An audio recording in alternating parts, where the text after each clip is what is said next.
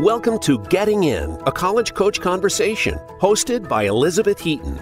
On this show, the team of experts from Bright Horizons College Coach aim to demystify college admissions and finance. From choosing the right college, developing a payment strategy, creating a high school plan, and more. Each episode will help guide your family through the various steps of the process. Now, here is your host. Good afternoon, everyone, and welcome to this week's episode of Getting In, a college coach conversation. I'm your host, Ian Fisher, today, and we've got a really great show that is lined up for you. We're going to be talking a little bit about what it means to be a working parent and supporting your student as they go through the application process. And we'll also handle some of your listener questions. We saw a lot of those came in over the long weekend. I think as we get through Labor Day, people start to realize, oh, wow, it's time to apply to college. We got to get moving here. And so we'll tackle that in our final segment today. But before any of that, we've got a really special guest here on the show. Joining me from the ScholarShare 529 program, which is the California 529 program, we have Yvette Haring, who's a director and a college savings program manager. Hi, Yvette. How are you doing today? Hi, I'm doing well. Thank you for having me on the show today. We're really glad to have you on the show. Our finance team connected us with you, and I know that we've done some work on your College Countdown website to share some of our expertise with your families. And we're really glad that you're reciprocating and bringing some of your expertise to our families here today, which is just wonderful to hear. And we're going to spend some time just talking about college saving. I was pretty excited about this because I have a couple of ScholarShare accounts myself. My kids were very small in California when we started thinking about saving for college. And so I want to just start with some of the basics. You know, we're leading here. Why should a parent of a high schooler even think about saving for college? There's so much unpredictability in terms of what the costs will be. These things like student loan forgiveness come into the mix. What's just the fundamental reason for a parent of a student of any age to start thinking about saving for college? You know, we get this question all the time. And so one of the things I like to share is I have a personal story. So when I opened up the 529s for my nephews and nieces, they were in high school because that's when I discovered them. I've been in the financial industry for probably more than 20 years. And even somebody who's been in the industry was not fully aware of what a 529 is, the benefits and all that stuff, right? So just because I'm in the industry doesn't mean I know, you know everything. But when I came to work for the department at TIAA for ScholarShare, that's when I really discovered what these plans are and how great they are. So I opened it up immediately for my nephews and my nieces. Again, high school, one of them was in elementary, so that one got, is going to benefit a lot more than the other ones, right? Time in the market, right?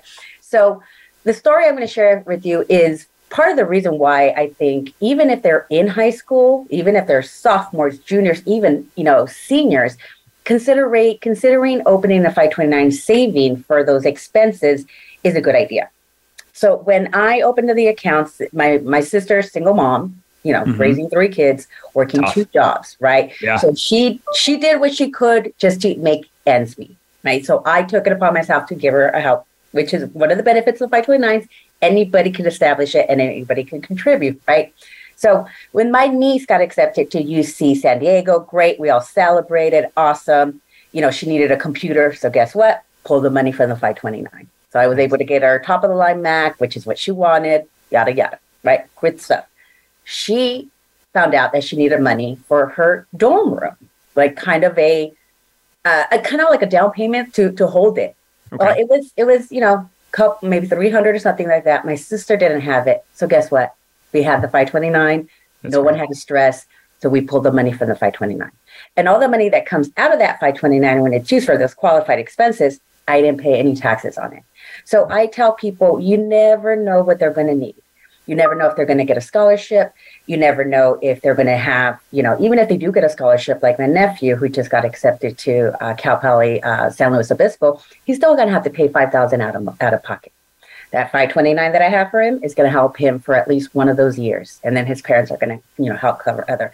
So when parents are thinking about this, I'd like to give them that example because if it wasn't for that 529, my sister would have tried to figure out how to get that money to get her in that dorm. Yeah. So we didn't have to stress about it, So it gave us that peace of mind I was able to pull out and I was able to help out with that. Now, I wasn't able to pay for her tuition, but I was able to help with those little things that are going to come up that you may not expect. I didn't know that you had to put money down for a dorm room. So that's a perfect example that I like to share with people, as this is why it's good to think ahead, save as much as you can when you can. Yeah, those things do crop up somewhat unexpectedly, don't they? And I think setting aside the fact, first of all, that your sister has raised some really smart kids to be going to UC San Diego and Cal Poly, congratulations to both your niece and nephew there. You were mentioning what are called qualified educational expenses, right? So most people think that when you're paying for college, they look at the tuition price, maybe they think about room and board, but there are other fees associated with the education that also qualify. And that means that you can use your 529 account in order to pay for those things. Are there some other examples of those qualified educational expenses that people don't initially think of that might be useful for this pool of money? Thank you for asking that question, Ian. Actually, one of the things that I think we get a lot that people don't know is, tuition, room, board, equipment, like the Mac computer that I talked about, anything that they need for that course. If they're astronomy and they need a telescope, I don't know, that is considered qualified because they need it for that course. But one of the things that people don't consider a lot of time is off-campus living. So even if they don't live in the dorm, but they're renting, an apartment or something off campus, you can use the 529 for room and board. You just have to find out from that school, that institution, what is the cost for off-campus living for room and board, and you stay within those means, and that it would be considered a qualified distribution from a 529. Wow. So that's even if your student does qualify for a full scholarship for tuition, they have hit the books, they, applied to the right school, that school gave them a great scholarship. They still might have to live off campus for a couple of years, and then you can use this money that you've saved towards that. Now, this is so daunting for so many families, I think, because they look at these huge sums of money that go towards higher education these days. And they think, well, I've got these so many different logins and I've got my bank account. Like, should I really open another account? How does a parent who's never started saving get past that initial it feels like so much. Should I really even be saving? It's just a drop in the bucket, and get started in saving, especially, with the one you have with ScholarShare. Yeah. So, I'll answer that in a couple of ways. So with ScholarShare, we have 6 different consultants throughout the state of California. Mm-hmm. And so we host monthly webinars twice a month. So anybody could go and sign up for a webinar, and they're going to learn all about the program, how it works, and things of that nature. We also have the consultants that are available for consultation. So, Ian, if you were one of those parents that I don't know, I have, Bank of America, I have this credit union, I have all this stuff. Why do I need another one? Yeah. You could always talk to one of our consultants. They would have a one-on-one consultation with you, help you understand what the 529s, what the benefits, and they would even help you walk you through the process of how to open an account. So it may seem like another account, and, I get that, but it is a 529. It's not a checking account. Checkings and savings, you still going to get taxed on any earnings. With the 529, all the earnings potential earnings on those accounts are tax-free as they're growing. And when you use it for qualified expenses, you don't pay taxes on those gains. So realizing the benefits, the tax advantages of a 529, I think will help, parents that have that conception of, here's another account I have to establish, and that's something else I could keep track of. Exactly. Just understanding the benefits that come with it and the tax advantages and why it would make better sense for a 529 versus potentially another savings account. I think that helps kind of open up the idea and get people more comfortable and invest in a 529. And so correct me if I'm wrong, but my understanding is that you take post-tax money, so money that comes to your paycheck, goes to your bank account, you then take that money, you put it into your 529 account, and then when you use that money, the earnings or the contributions, you're not paying any taxes on the gains that you've made with that 529 account. But 529s are also investment choices, right? So you get to choose a portfolio to invest in. Some of them are like the ones I'm invested in, ScholarShare, are passive, where you just say, okay, my kid's graduating high school in 2033. I'm going to click that button and that's it. And so the plan automatically will reallocate the risk over time so that early on it's a lot of stocks, later on it's more bonds because it's a little bit safer as they get close to college age. What about that risk position, right? So families might say, well, if I keep it in my savings account, I at least know that it's not going to go down. And of course, these investments in 529s are not guaranteed to see gains. But how do you talk to people about that balance of the investment portion of the 529 account as well? That's a really good question. Thank you for asking that. We do get a lot of parents that, may not understand investments, may be risk adverse, or, things of that nature. So, we have investments that are really tailor-made to fit any type of individual, whether you're risk adverse or whether you're that type of person that wants to set it and forget it, right? What you were talking about, that is the college, type of college years type of investments where you just set it up, you don't worry about it, you put your money, and then somebody else is investing for you, right? It starts out more aggressive as the child is further away from college, and then it gets more conservative as they get younger. And then we have the investments for people that want to do it themselves. They may be savvy, they're doing their own stuff on their retirement platform, so they're really comfortable. So we have that. And for those parents that say, I don't want to be in this, stock market, I don't like volatility. Right now, it's really crazy out there, and I just want to keep my money in a savings account. We also have something that's called the principal plus interest, which is a guaranteed account. So think of it as a glorified, checking accounts, or it's actually savings account. You get paid a rate of return. It earns between 1% and 3%. So you're never going to earn less than 1%, but you won't earn more than 3%. And again, like you said, these are post-tax, and any money that you make in any of these accounts, whether it's interest that's being paid in the principal plus account, which is the guaranteed, or any gains that you may potentially make on the stock, you're not paying taxes. So you're allowing this money to grow, tax deferred, compound interest on top of that. And so potentially what it might look like is you have more money to use for those educational costs because you're not paying taxes on it, because you got those potential earnings that is, not the same as a checking account or a savings account. That's right. Savings account paying, I don't even know what they're paying, how low they're paying now, right? It's definitely it's hard to find good rates out there, even as they go up, right? The banks are quick to cut the rates, but it's hard to get them to go back up when the Fed raises. And I've been on the hunt for those. And I think it's great to see that there's these kind of secure, kind of guaranteed returns in addition to the market. One of the things I would say to people, and this is by no means investment advice, right? But when the market is down, that means things are cheaper than they would be otherwise. And you have a very long time horizon if you've got a very young child. You have a shorter time horizon if you've got a 16 or 17-year-old. And so you might think a little bit about that and talk to financial advisors you have or to the consultants that work with the scholarship program. I think, Yvette, a lot of people might be saying, wait a second, I don't live in California, so this isn't relevant to me. But one of the wonderful things about these 529 plans is you actually don't have to live in the state in order to participate. Can you talk about what someone who doesn't live in California might think about when they're choosing their 529 plan and why they might choose California and ScholarShare to host their 529 plan? Absolutely. So, with 529 plans, there is no residency required. Almost every state has a 529 program. So the first thing we always suggest is look at your home state. What plan do they offer? And I would say most people would want to look at a couple different things. You're going to want to look at the investment options.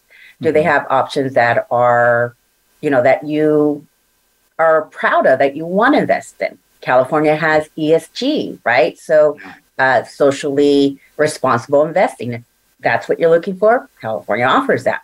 You also want to take a look at the fees. What are the fees for this account, right? What are the underlying fees? Is that too expensive in your state? Do you then want to look at other state programs like ScholarShare, which has some of the lowest fees in the country? So you want to take a look at all of that. And then you want to see, what is the buy-in? Do I need to open it up with $50, $100? How much do I need to open this account? Because these accounts may be, the good thing about the 529s is they're very flexible. So with California, you only have to open it up with $1. So that means that opens it up for anybody to be able to open an account like this. And as you start to invest in it, we obviously, the more money that you can put, the better.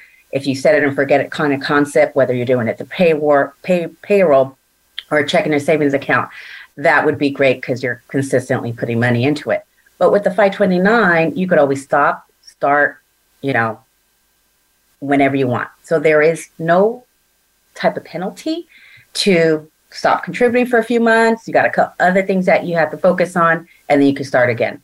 But the other good thing, Ian, and I don't know if you're going to bring this up, but you gift. Anybody. I was going to bring this up. Yeah, okay. Anybody could contribute to a 529. Birthday parties, holidays, or just whenever you send your friends this code that doesn't expire, and anybody could put money in that 529. So it's not just about the individual, like an RIA or a 401k. It's all about you putting that money into it for your retirement. 529s is really a community. It's a family. It's friends.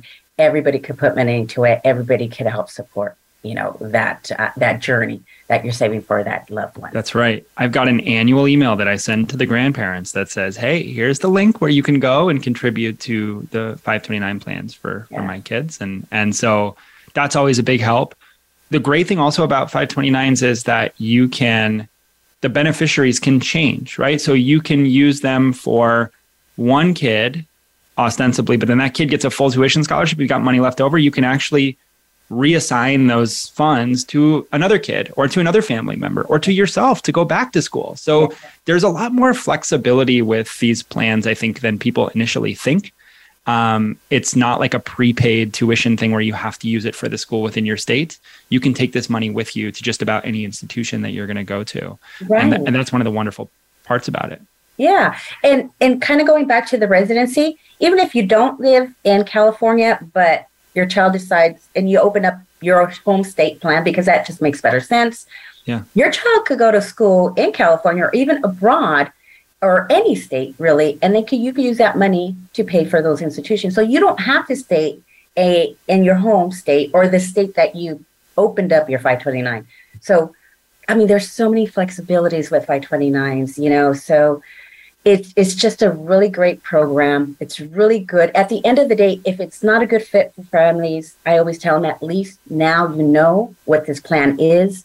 And we all know that, education is power. So the more that you know, the more you know.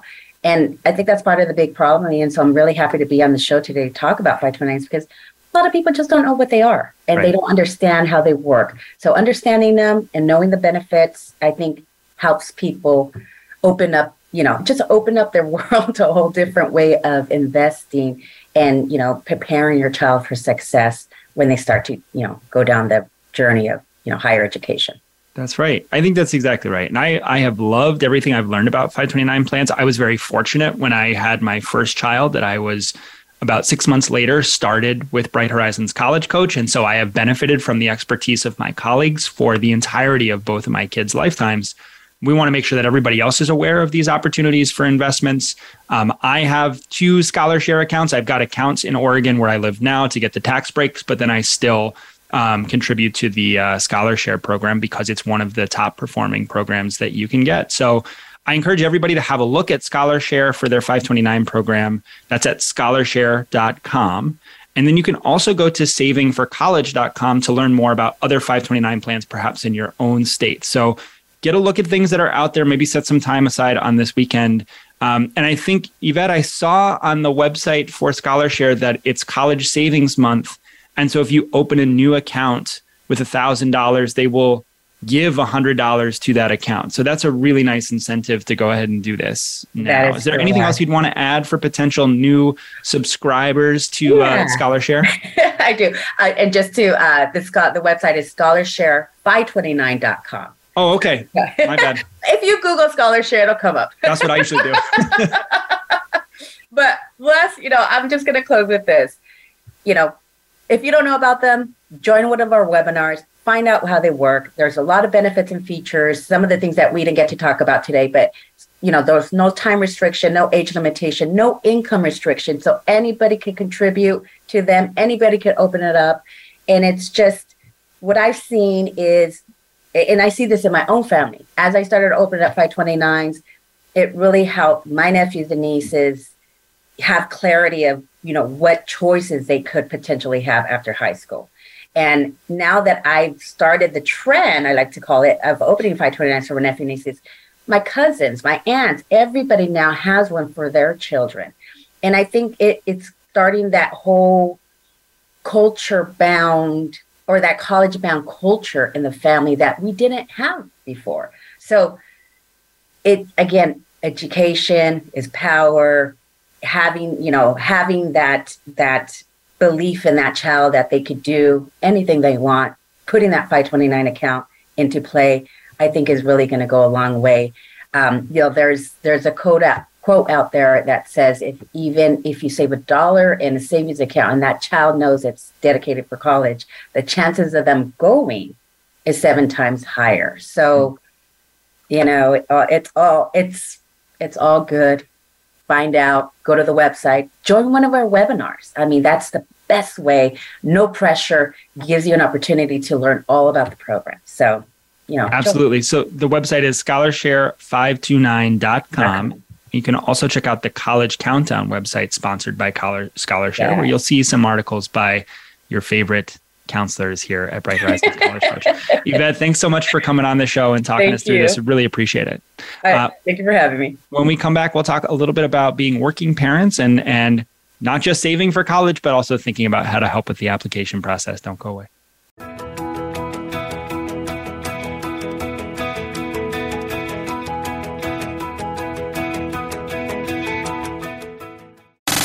Have you friended us on Facebook yet? Why not? Just go to facebook.com/Voice America or search for the keywords Voice America. Once you are part of our Facebook network, you'll receive daily messages about what's happening with our shows, this week's featured guests, and new happenings at the Voice America Talk Radio Network. And you can add your voice to the always active discussions on our timeline. Just go to facebook.com/Voice America or search for Voice America.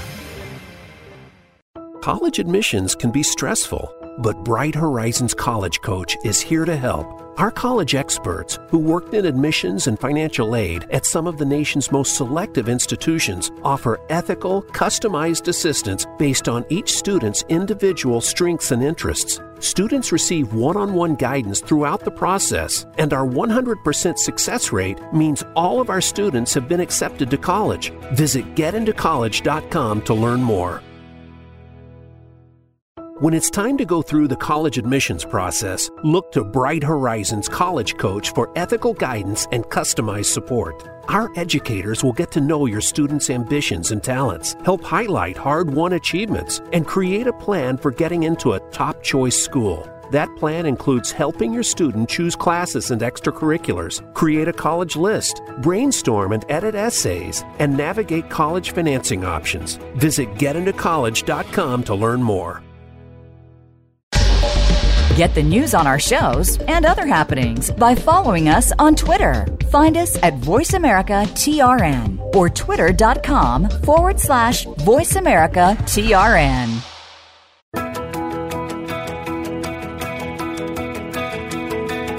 You are listening to Getting In, a college coach conversation. To submit a question for an upcoming listener Q&A segment or to suggest an idea for a future segment, please send an email to gettingin.voiceamerica@gmail.com. Now, back to the show. Hey everyone, welcome back to the show. We are recording this podcast on September 7th. Yesterday was National Read a Book Day. I don't know what that means. Does it mean you're supposed to read a book, an entire book on that day, or read some of a book on that day? These things are confusing, but what's coming up tomorrow, and by tomorrow I mean the day after you're listening to this, September 16th, is National Working Parents Day. And we thought this would be a great opportunity for us to have a little segment to talk about working parents and how the college application process can fit into a working parent's lifestyle. So joining me today is a fellow working parent, Tova Javits. Tova is a popular guest on the show, at least for me. I don't know if our listeners care for you, Tova, but I'd rather not know. I'd rather not find out the answer to that. We won't put a poll up on Twitter or anything like that. But we want to, so applying to college is very stressful. And I think that more and more, Tova, we see that parents are supporting their students in different ways, but that can often get in the way when you also have your commitments at work. Just initially, when you think about parents that are successful at both managing their expectations at work and supporting their student in the right way for the college application process, are there any particular things that you notice from those parents in terms of how they set the tone for their kids or how they kind of arrange for this project to work for them? I like the way you said set the tone.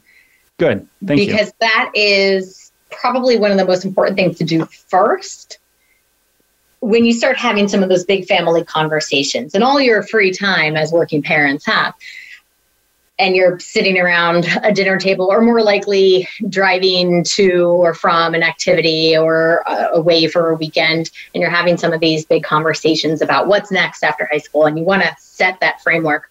I think it's important to remember who is going to college.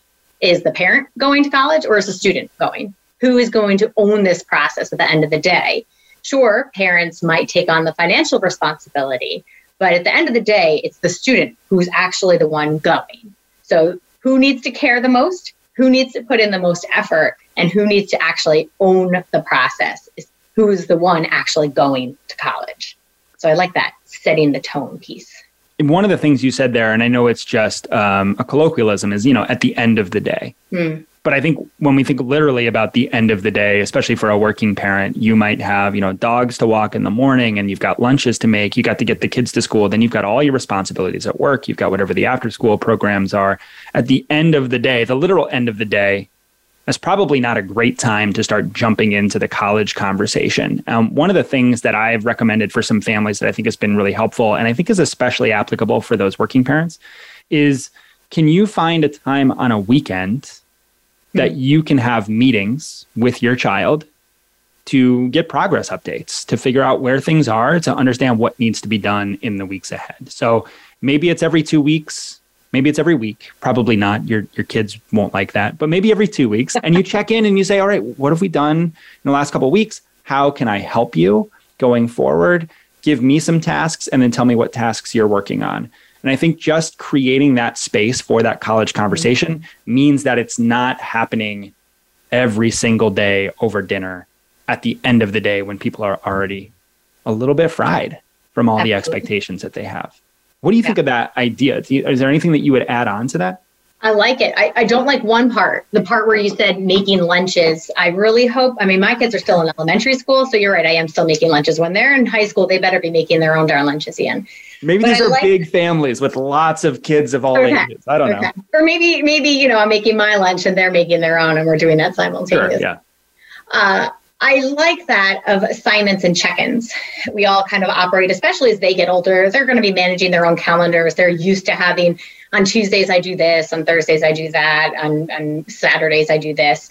So I like the idea of having a standing scheduled on your calendar meeting time crafted out. I think the first couple of meetings, whether that's at the second half of junior year, summer before senior year, is making a to-do list of what are the pieces that need to be done. And then let's put on the calendar, perhaps for some of these meetings, actual agenda items of when are we going to talk about this? When are we going to talk about that? Just like you might have an agenda for a work meeting. And I think some students might respond to that pretty well. What are we covering today? What are we talking about today? Yeah, it's a balance of like being organized and making sure everything is lined up and then also staying out of the way and allowing yourself to get out of the way because you don't want to be focused on micromanaging the application process. And it's probably not the best thing for your kid either. No. There are a lot of things that are connected to the application process that sometimes require time off work, college visits, maybe driving a kid to an interview. There's a lot of different aspects of this that I think a parent might say, I don't have time to take off work to take you on an East Coast college visit. Really? Are there any suggestions you might have? Let's talk about that. Like, let's all hop on a plane for 3 of us and hotels and go for a week. That's expensive also. really expensive. And so that's, you're working for that, but not probably hoping not to work just for that, right? You want to go for a vacation, not for a homework assignment. Right. But one of our colleagues, Jen, who arranged this, she had a really interesting suggestion around college visits. And you want to relay that idea? I wonder how this would fly with our listeners, but I liked it. I love it too. It's harkening back to those elementary school days where you had the good old carpool. Why not carpool or share the responsibility of some of those visits? So-and-so down the street is going to check out that college. They're going to check out University of Arizona next weekend. Can they have a tag along? And then maybe you bring their kid when you go check out Rose-Hulman the next month. And whatever it might be, can you share some of that and go on visits together?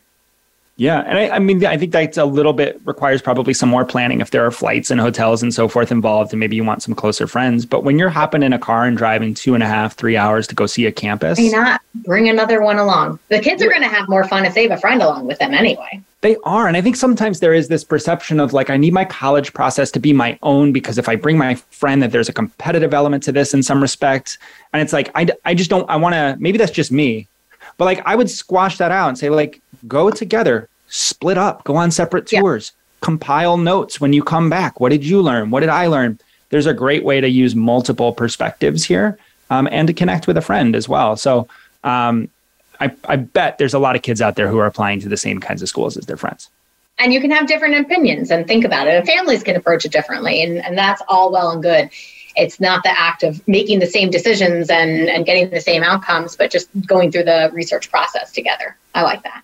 Can I also say I like the idea, when we go back to assignments, of thinking about how parents can help most effectively, but without as much time, is laying out for your student some organization, but leaving them to do the actual work. If there's a spreadsheet that needs to be created of research, or a spreadsheet that needs to be created of deadlines and requirements, you can build that sheet for them and show them what are the headers and how do I need to go about researching this information. But then they do the research. They fill that in. You maybe are a little more equipped and capable because of your professional skills for putting these kinds of things together, but please let them do the legwork. Not only do you not have the time, they, again, at the end of the day, need to care more than you.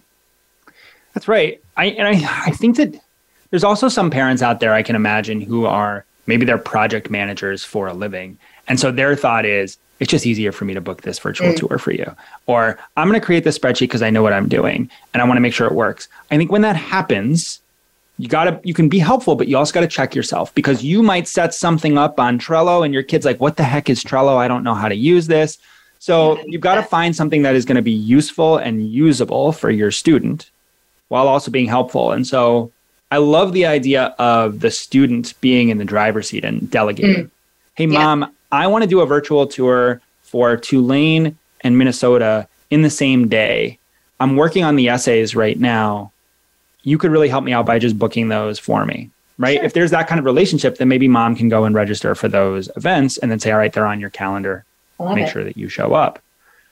But I think it's very much, it sounds like we're developing a kind of a collaborative situation. Or to beat the metaphor to death that you just said about being in the driver's seat, then that puts the parent in the navigator seat. They're not driving the car. They might help point out directions. They might say, hey, you have a left turn up ahead. Right. If we go this route, we might shave off 10 minutes. But ultimately, the kid's still the one driving the car. You reminded me of when I'm driving and my wife is navigating. It's I need you need to give me more of a heads up about where this right turn is, right? So you, as the navigator, you've got to know what the driver's preferences are. In 2 miles, you're going to turn right. It's going to be a slight right, and it's going to be on Murphy Street, right? And so it's good. That's what I need. Please warn me again when we get 1 mile, etc. So the navigator's got to figure out what the driver needs. Maybe it's just a French fry. Maybe it's directions. Anything else that we should say? This has been kind of a fun segment. We didn't know this is just thrown at us. We're like, well, working parents, that's tough. Anything else that you want to throw out to working parents as they're supporting their kids through this process? They're not alone. Lots of other people are going through this as well. I'm sure there is a lot of support in your friend network, but look for it as support and collaboration, not for necessarily answers. Avoid the whole, I heard this, I heard that. I mean, I think we can make an entire podcast series just on episodes of I Heard. And I think that should be a pitch that we should share with Jen as future ideas of I Heard segments. But anyway, lean on friends who are going through this as well, who went through it last year, siblings with your nieces and nephews, who what worked for them. Check in with them, check in with your coworkers, check in with your employee benefits provider. Are there any resources that your employer provides that can help you navigate this process? So many great ones. I can think of about 300 companies out there provide college counseling as part of their employee benefit package. Where, if you sign up for a counseling session, you might get Tova calling you at 10 a.m. or you might get me calling you at 2 p.m. Who knows? It's true. But yeah, I can't check into it. Wave when the camera's on. I always have to wave, but I always forget. Hopefully, and if your employer doesn't have this benefit, maybe that's something that you can mention to your benefits office too. Sure. I mean, you're a working parent. You're there anyway. You might as well see if you can do some college counseling. All right, Tova, this is great. For those of you who are working parents, we know it's tough. There's a lot of balls you have to keep in the air. It is a thankless role as well. You're doing great work. And good luck to you and to your kids as you head into this difficult fall. Hopefully tomorrow, you get to leave work like an hour early. That would be great. Huh? Tova, thanks for coming and discussing this with us. My pleasure, Ian. Take care. All right. When we come back, we are answering listener questions. Don't go away.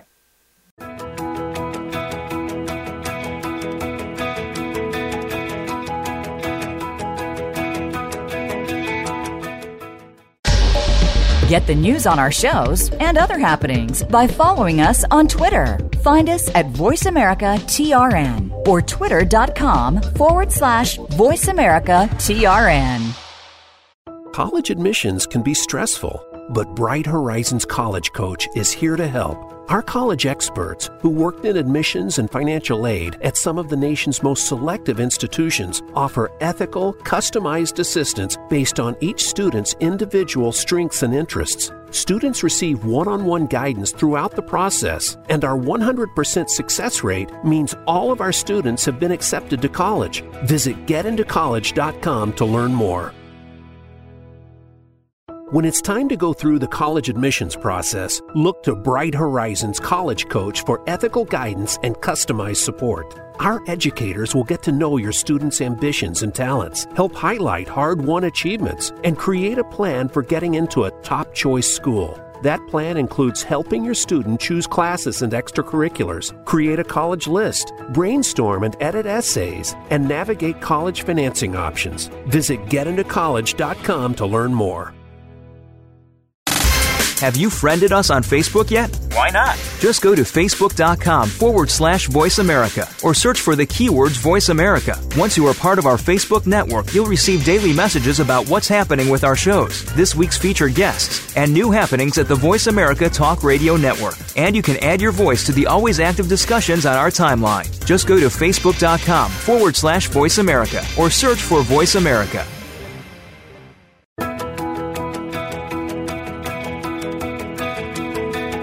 You are listening to Getting In, a college coach conversation.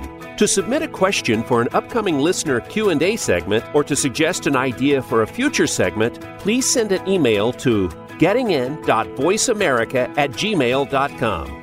Now, back to the show. All right, folks, welcome back to Getting In, a college coach conversation. We just talked all about Working Parents Day. We've got a couple of working parents here on this final segment, and we've got some questions from probably some working parents as well. We're going to power through as many of these as we can because, as I mentioned at the opening of the show, we got a ton of questions that came in over Labor Day weekend. I think people are starting to say, I need more. So we want to get through a lot of stuff today. We're going to start with a finance question. And joining me, as always, to represent the financial aid expertise of our team, we've got Shannon Vasconcelos, who will be fielding the finance questions. Hey, Shannon. Hey, Ian. I almost forgot to introduce you. We're just in such a rush here to get through the questions. Okay. Finance robot reporting for duty. Let's get to these. So we've got Rob, who is from Texas, who asked this question. When over-awarded outside scholarships, when I would guess it's whenever awarded outside scholarships for a student with no need-based aid, what are some appeal positions to take to increase our cost of attendance number to avoid displacement or having scholarship checks returned? Oh, he does mean over. So he does mean over awarded. So when right. you get too much in outside scholarship money to cover the cost of attendance, how can you raise the cost of attendance? Yes. That is such an interesting question that I never thought I would hear. So what's your answer? Yeah. So this happens. It's not uncommon when we usually talk about it in relation to need-based financial aid, where it is a government regulation where that a student cannot be awarded need-based aid in excess of their calculated financial need. And that is a law. If a college tells you, sorry, we have to reduce some financial aid to make room for this outside scholarship, they have no wiggle room there. This is a slightly different situation with Rob where he hasn't been awarded any need-based aid. So it sounds to me like Rob is in a great situation in that he or his child has been awarded probably a full scholarship by the college that covers everything. And then they also got an outside scholarship from an outside organization, and the college is telling them, we're going to have to reduce your giant merit scholarship because we're not going to give you more money than what you actually need to attend this university. You know, maybe this school costs $50,000. We were going to give you 50, but since you're getting $5,000 from somebody else, we're only going to give you 45. That it's not a law that they have to do that. So you're in a slightly better negotiating position there, Robin, that the school can do whatever they want. They have a policy that they're going to reduce their merit scholarship, but they don't have to.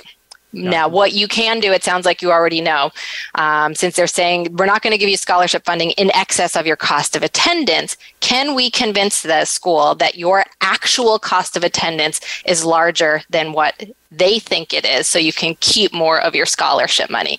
Now, what goes into the cost of attendance there's a sort of a few different buckets: tuition and fees. Usually standardized kind of across the board, every student is charged the same. But if you have any extra costs in there that the average student does not, often happens for science majors that might have extra lab fees in there. You can appeal to the school and say, hey, can you add my lab fee on? If that's $300, that's an extra $300 that now you get to keep if they increase your cost of attendance budget.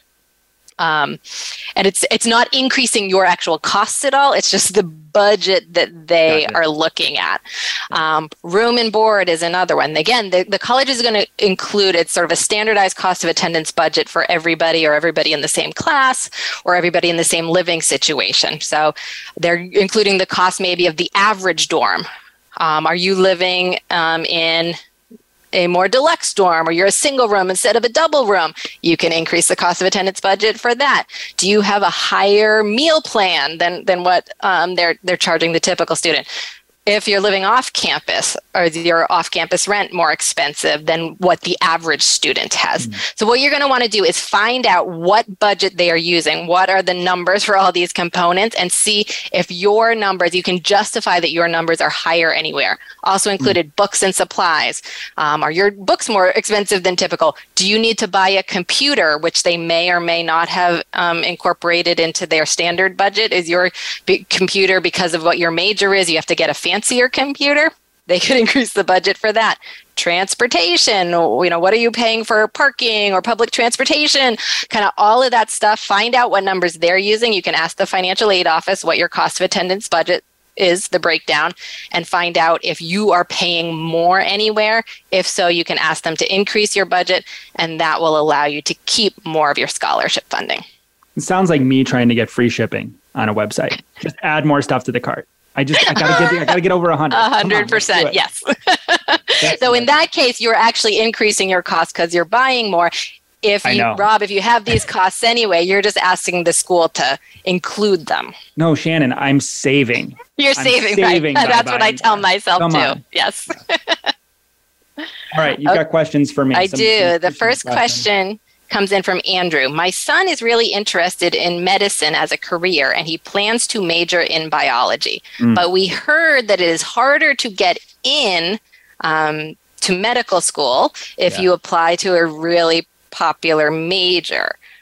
Actually, I'm not sure. You can tell me what you think. It's asking here. He's interested in a career in medicine, but he plans to major in biology. But we heard that it's harder to get in if you apply to a really popular major. Now he's thinking about doing something more unique, like environmental studies. Will that give him an edge? Can he change his major once he gets in? So I'm actually not sure. Are they asking about it's harder to get into undergrad or harder to get into medical school? Yeah, I think for medical school, what you major in as an undergrad really doesn't matter. You have to take certain classes in order to be eligible for medical school, and they are typically science courses and quantitative skills courses.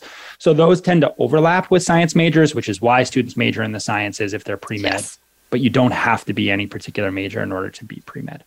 As far as popularity for majors, I think the way to think about it is that there are some special programs that you can apply to for particular schools.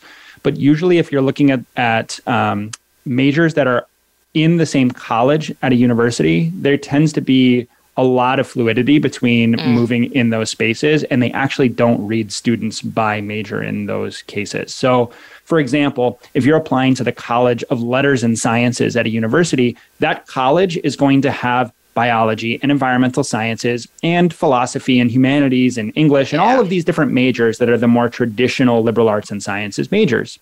And so if you're admitted to that college, you can take whatever of those majors you'd like once you get there. And I think typically the school's pretty agnostic about what you say you want to major in at the point at which you apply, because they know that there's going to be some changing that happens when you get on campus.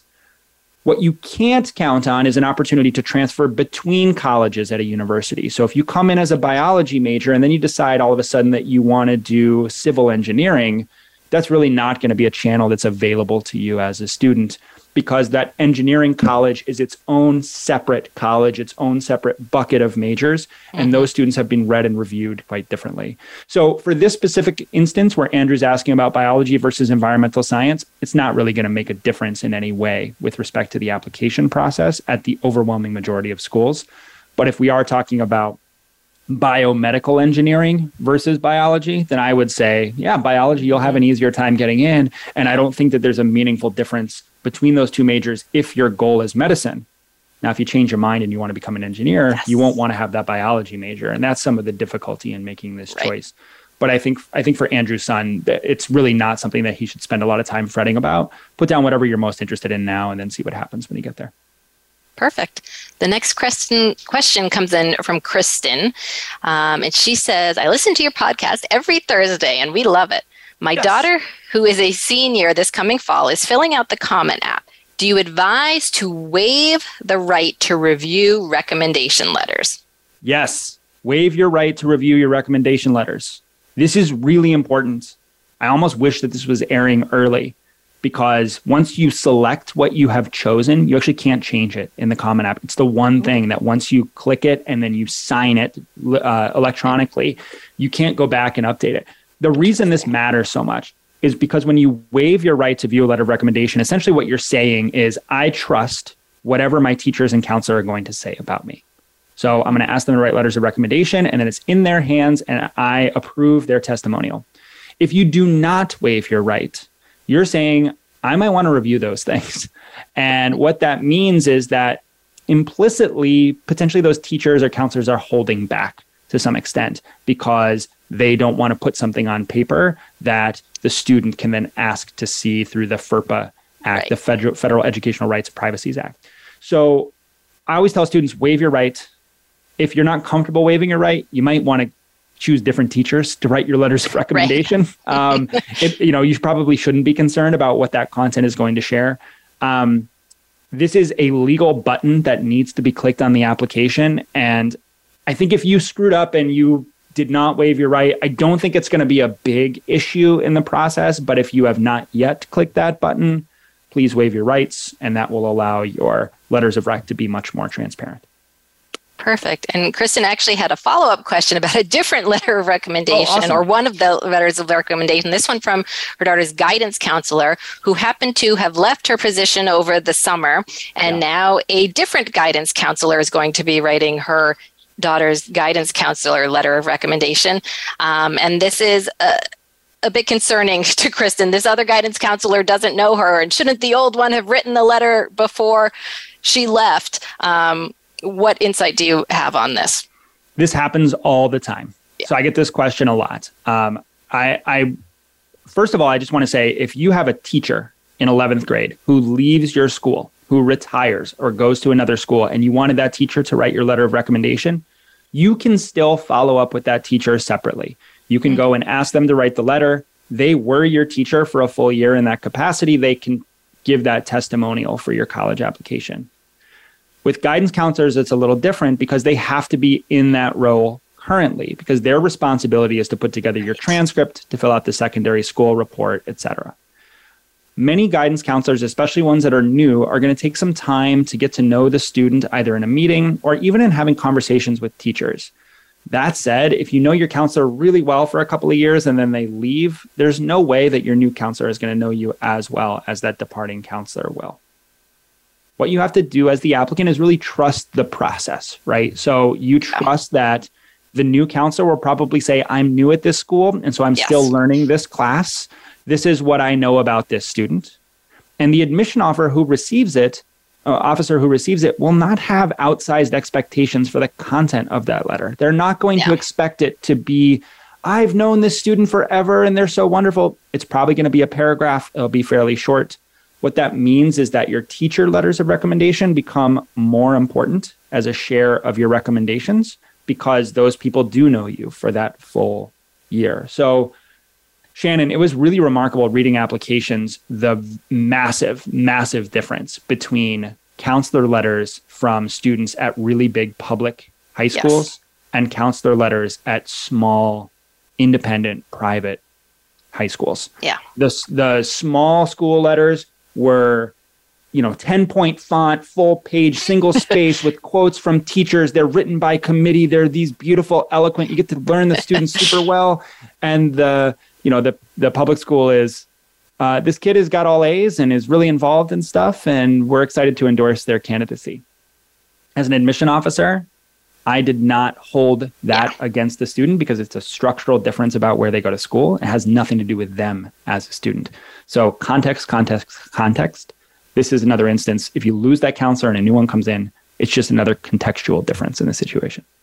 Yeah, I think the average school student to school counselor ratio in the U.S. is like 1 to 400 some. So, your daughter will not be alone in having a letter come from a counselor who does not know her particularly well.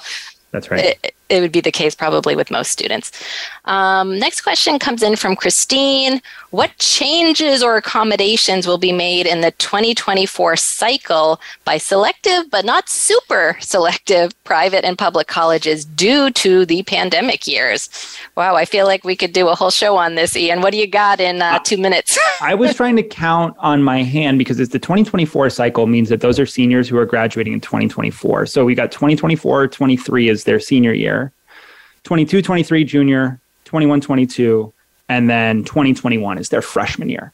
So those students, when they started high school, were probably in a situation where they were remote learning. But by sophomore year, most schools are back to that normal kind of in-person counseling or teaching situation. And so I actually perceive things to get almost back to normal in terms of the review process by 2024. There are very few students that are doing things outside of the classroom in ninth grade that are making a meaningful impact on their application. And I think colleges tend not to look super carefully at ninth grade grades anyway. So this is a situation where next year, 10th grade will be back in person. That's really where a lot of schools will start their assessments and will be closer to the traditional application process than I think we have been since the pandemic started. Awesome. Do we have time for one more? How about give me that Mike's quick one? Yeah. Yeah. How much of an advantage is early decision 1 versus early decision 2 for a competitive school in terms of admissions? There really isn't on paper a difference in those advantages, but I think if you are planning to apply ED to that particular school, go for ED1 because they have all of the space available at that point. For ED2, some subset of that space has been taken up by their ED1 admits. So if their ED1 pool is really strong, they're not going to need as much from ED2. If their ED1 pool is really weak, they might need more from ED2. But you don't know exactly how that's going to shake out. So you always want to apply earlier if possible.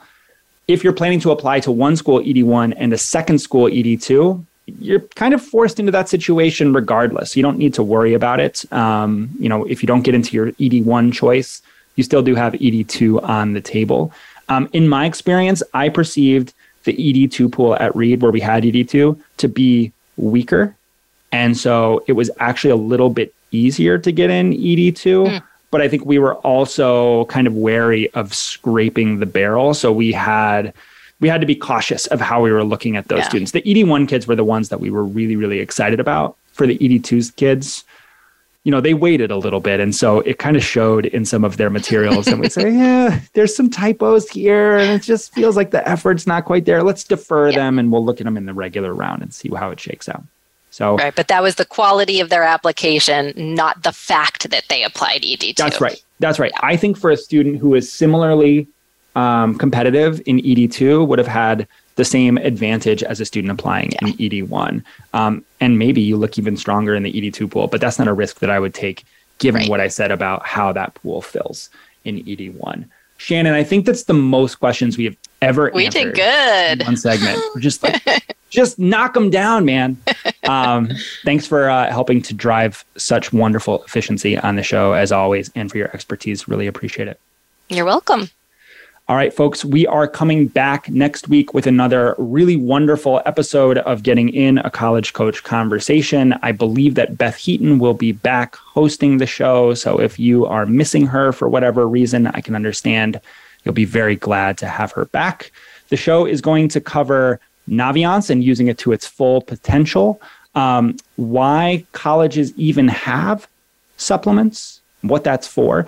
And then we'll talk about the federal student loan program updates, including loan forgiveness. So a timely segment in that regard. Meanwhile, have a wonderful week, and we will see you back here next week. Take care.